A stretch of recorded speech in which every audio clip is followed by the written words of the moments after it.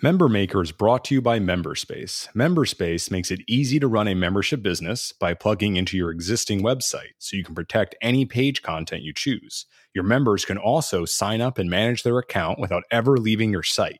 Learn more and start a free trial at memberspace.com.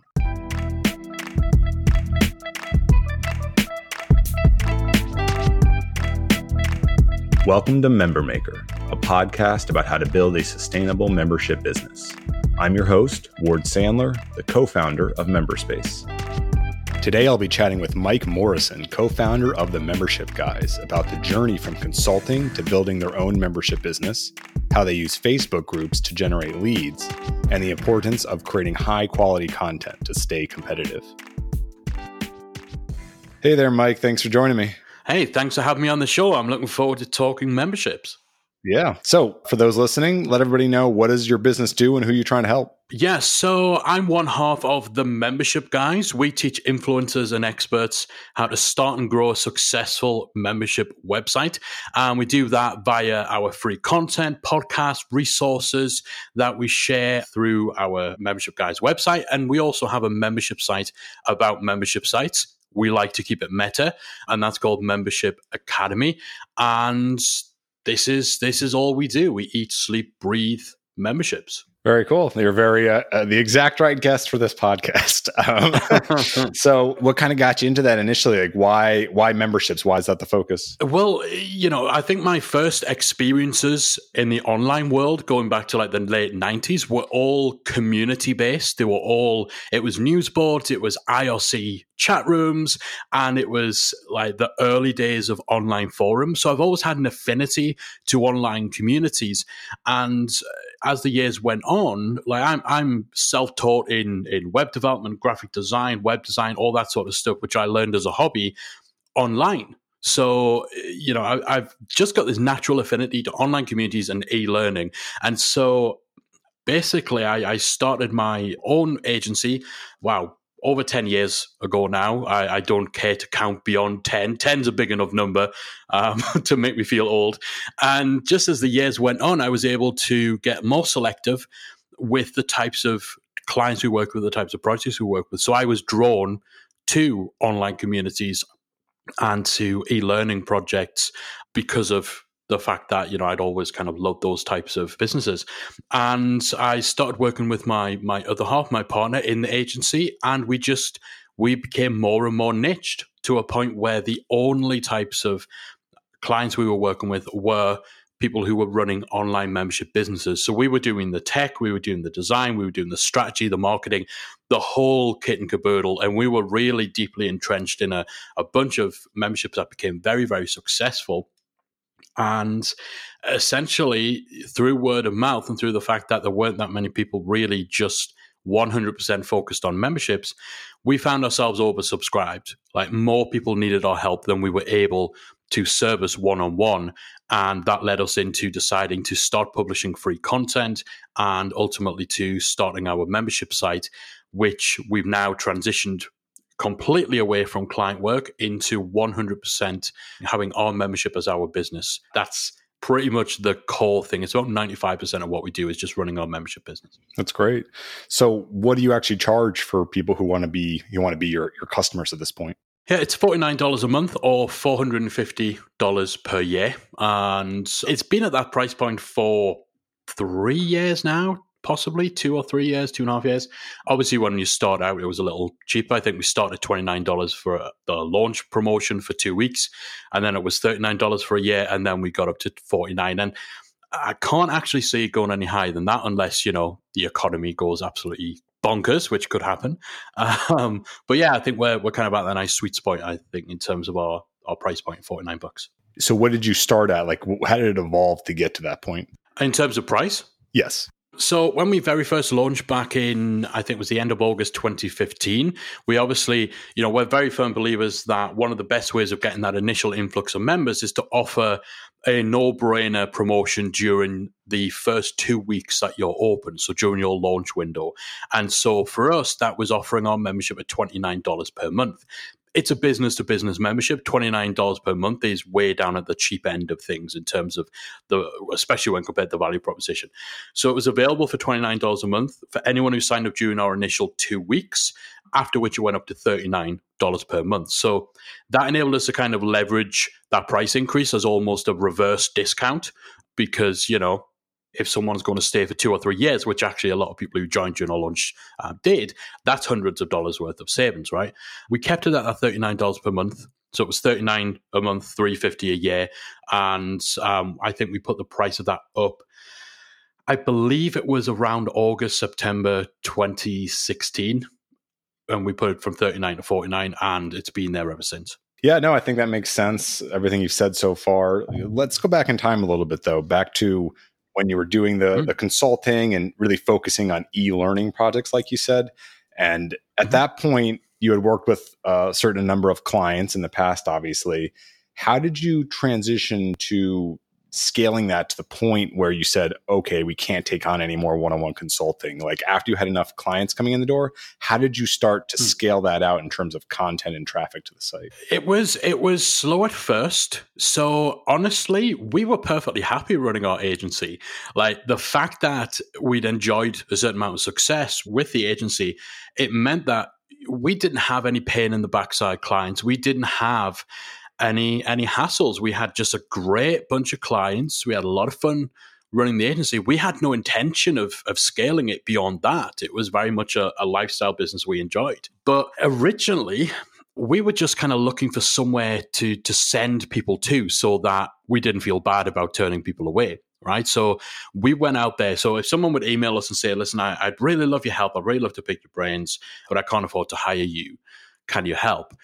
We wanted to find a blog or a podcast or a Facebook group or a membership that we could say, okay, we can't help you out, but go speak to these guys, go consume their content, and they'll take care of you.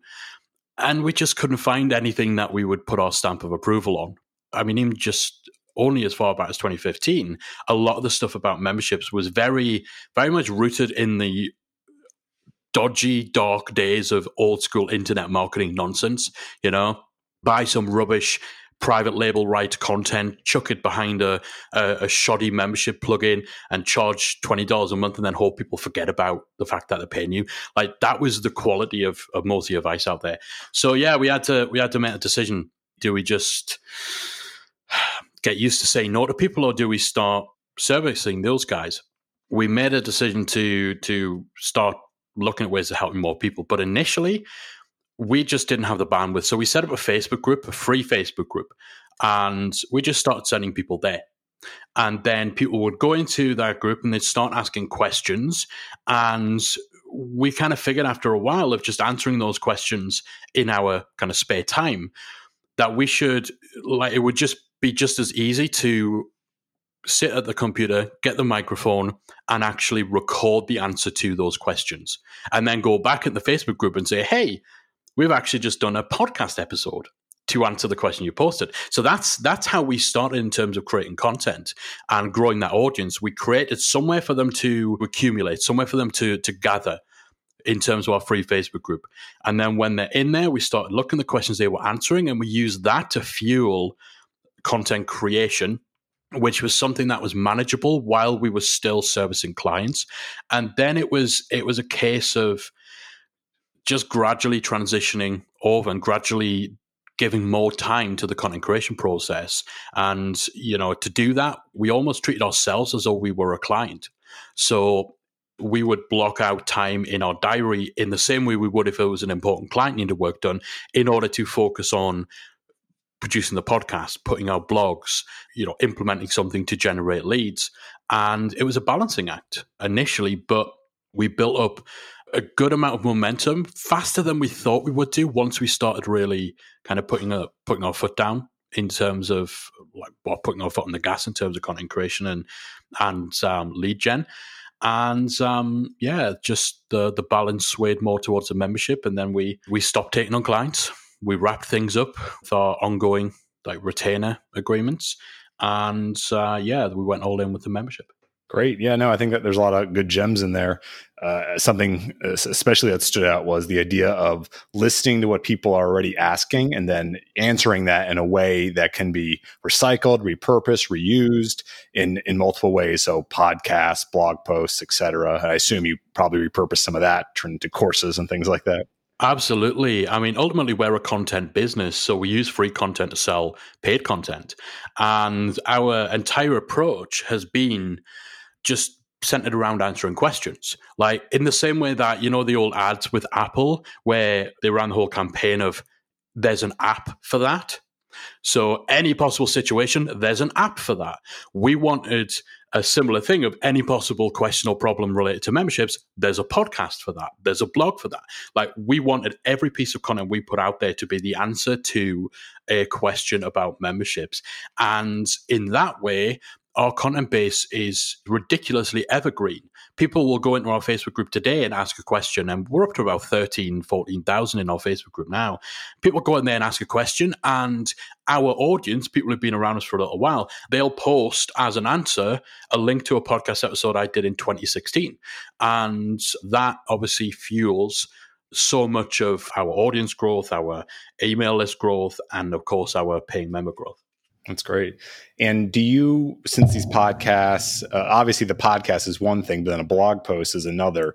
Do you constantly update or edit these posts or the podcast, or is it just kind of you do a good job and then just kind of leave it? There's some topics that we revisit in terms of the podcast if things have changed or, we've had, if trends have moved in a different direction. But honestly, things don't move that fast, really. Tactics, gimmicks, software, that can change, but ultimately strategy and sound practices doesn't really change. So we don't have to regularly update things. What we do, and you mentioned repurposing before, one of the ways we do that is twice a year we do a little run of From the Vault episodes, which is where we just go back into the archives. We pick out 3 podcast episodes, either on a specific theme or maybe topics that are really important subjects, but maybe it's been 2 or 3 years since we last covered them. And then we kind of almost bump those back to the top of our audience's awareness. And in doing that, often, when we tag and tail the podcast episode, we'll add any new thinking to that. When we update the show notes, maybe we'll turn it into a blog post and we'll enhance it in that way. So we're always kind of looking for ways of doing that. But again, it's less a case of, this is out of date. Because actually, sound business strategy, whether it's in the membership space or elsewhere, generally doesn't go out of date. Yeah, no, that makes sense. So when you were doing the Facebook group as sort of your first attempt at helping the masses, if you will, how did you grow it from there, right? So that was basically people who were trying to consult with you. If you did not have the bandwidth, you would say, hey, check out this Facebook group. We answer questions there. Yeah. And then you would repurpose those questions to create podcasts and blog posts. But did that just organically grow by people sharing it, or was there something else there? It kind of did, yeah. So it became this kind of like self-feeding thing. So the podcast was amazing for discoverability. We just started reaching people from all over the place because even today there's more podcasts in the membership space, and that's fantastic because a rising tide lifts all boats and all that sort of stuff. But back then there wasn't. And so the podcast we knew it would go well, but it went even better than we would have thought in terms of expanding our audience. And the call to action, or obviously every episode has a call to action to sell the membership right at the end of it. But throughout the episode, I'd regularly make reference to our Facebook group. And I set up a URL that would make it easy for someone to hear it on the podcast episode and just go straight to it. Because obviously we say, okay, check out our Facebook group at facebook.com/groups/3792. Like, that's not going to happen. So I bought talkmemberships.com. And so anytime I reference that in a podcast episode, I kind of say, I'd love to know your thoughts. Head on over to talkmemberships.com. That'll take you to our free Facebook group, and we'll be in there talking more about this topic. That then created that little cycle. So the Facebook group got its first momentum from us just essentially manually telling people to go there. Literally anyone who ever asked us a question, we sent them there. They gave us the fuel to create the podcast episodes. The podcast then went out to corners of the internet, and we used the podcast to then pull more people into the Facebook group. And that just nicely ticked over and grew and grew and grew. Now, this was all happening as we didn't know whether making a move into just running a membership in this space rather than doing clients was something that we'd be able to go all in on. So it was still very early days.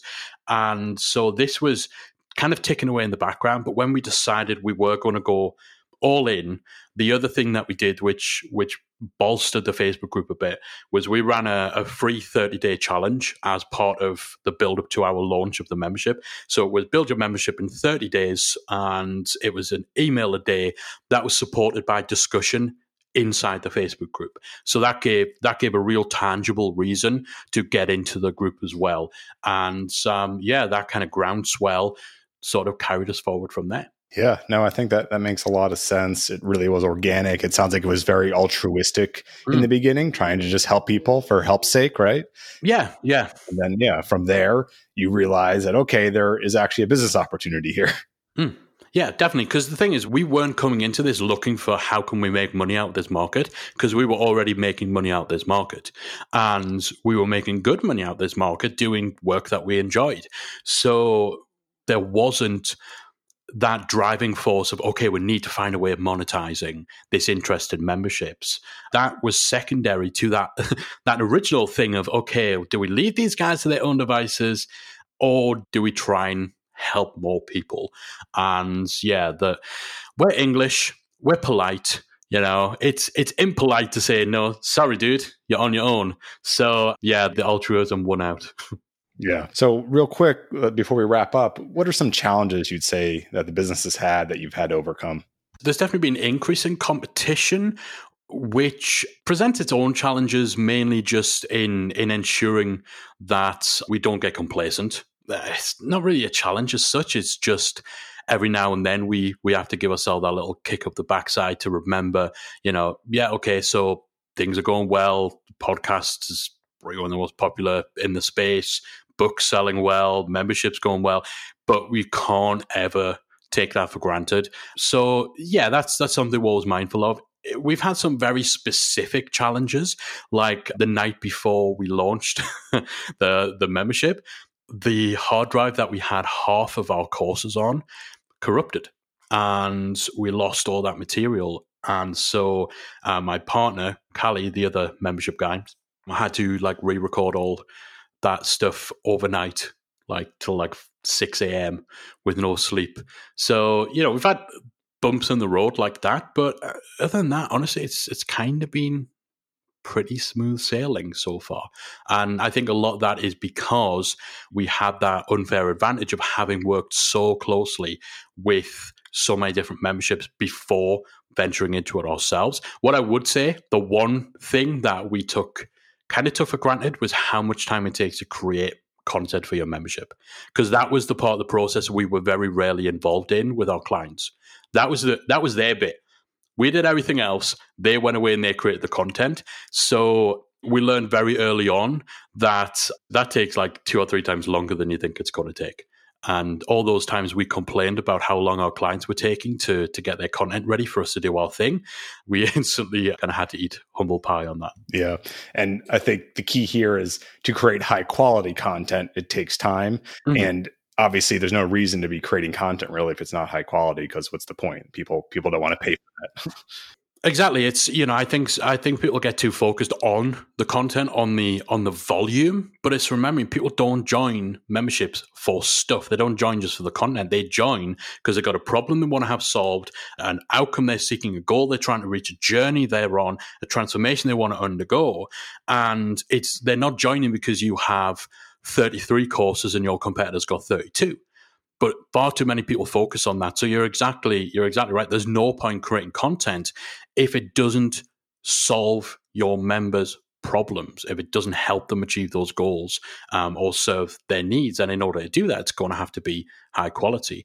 Too many people just churn out rubbish just so they can tick that box and say, hey, I lived up to my obligation of giving you one new piece of content every month.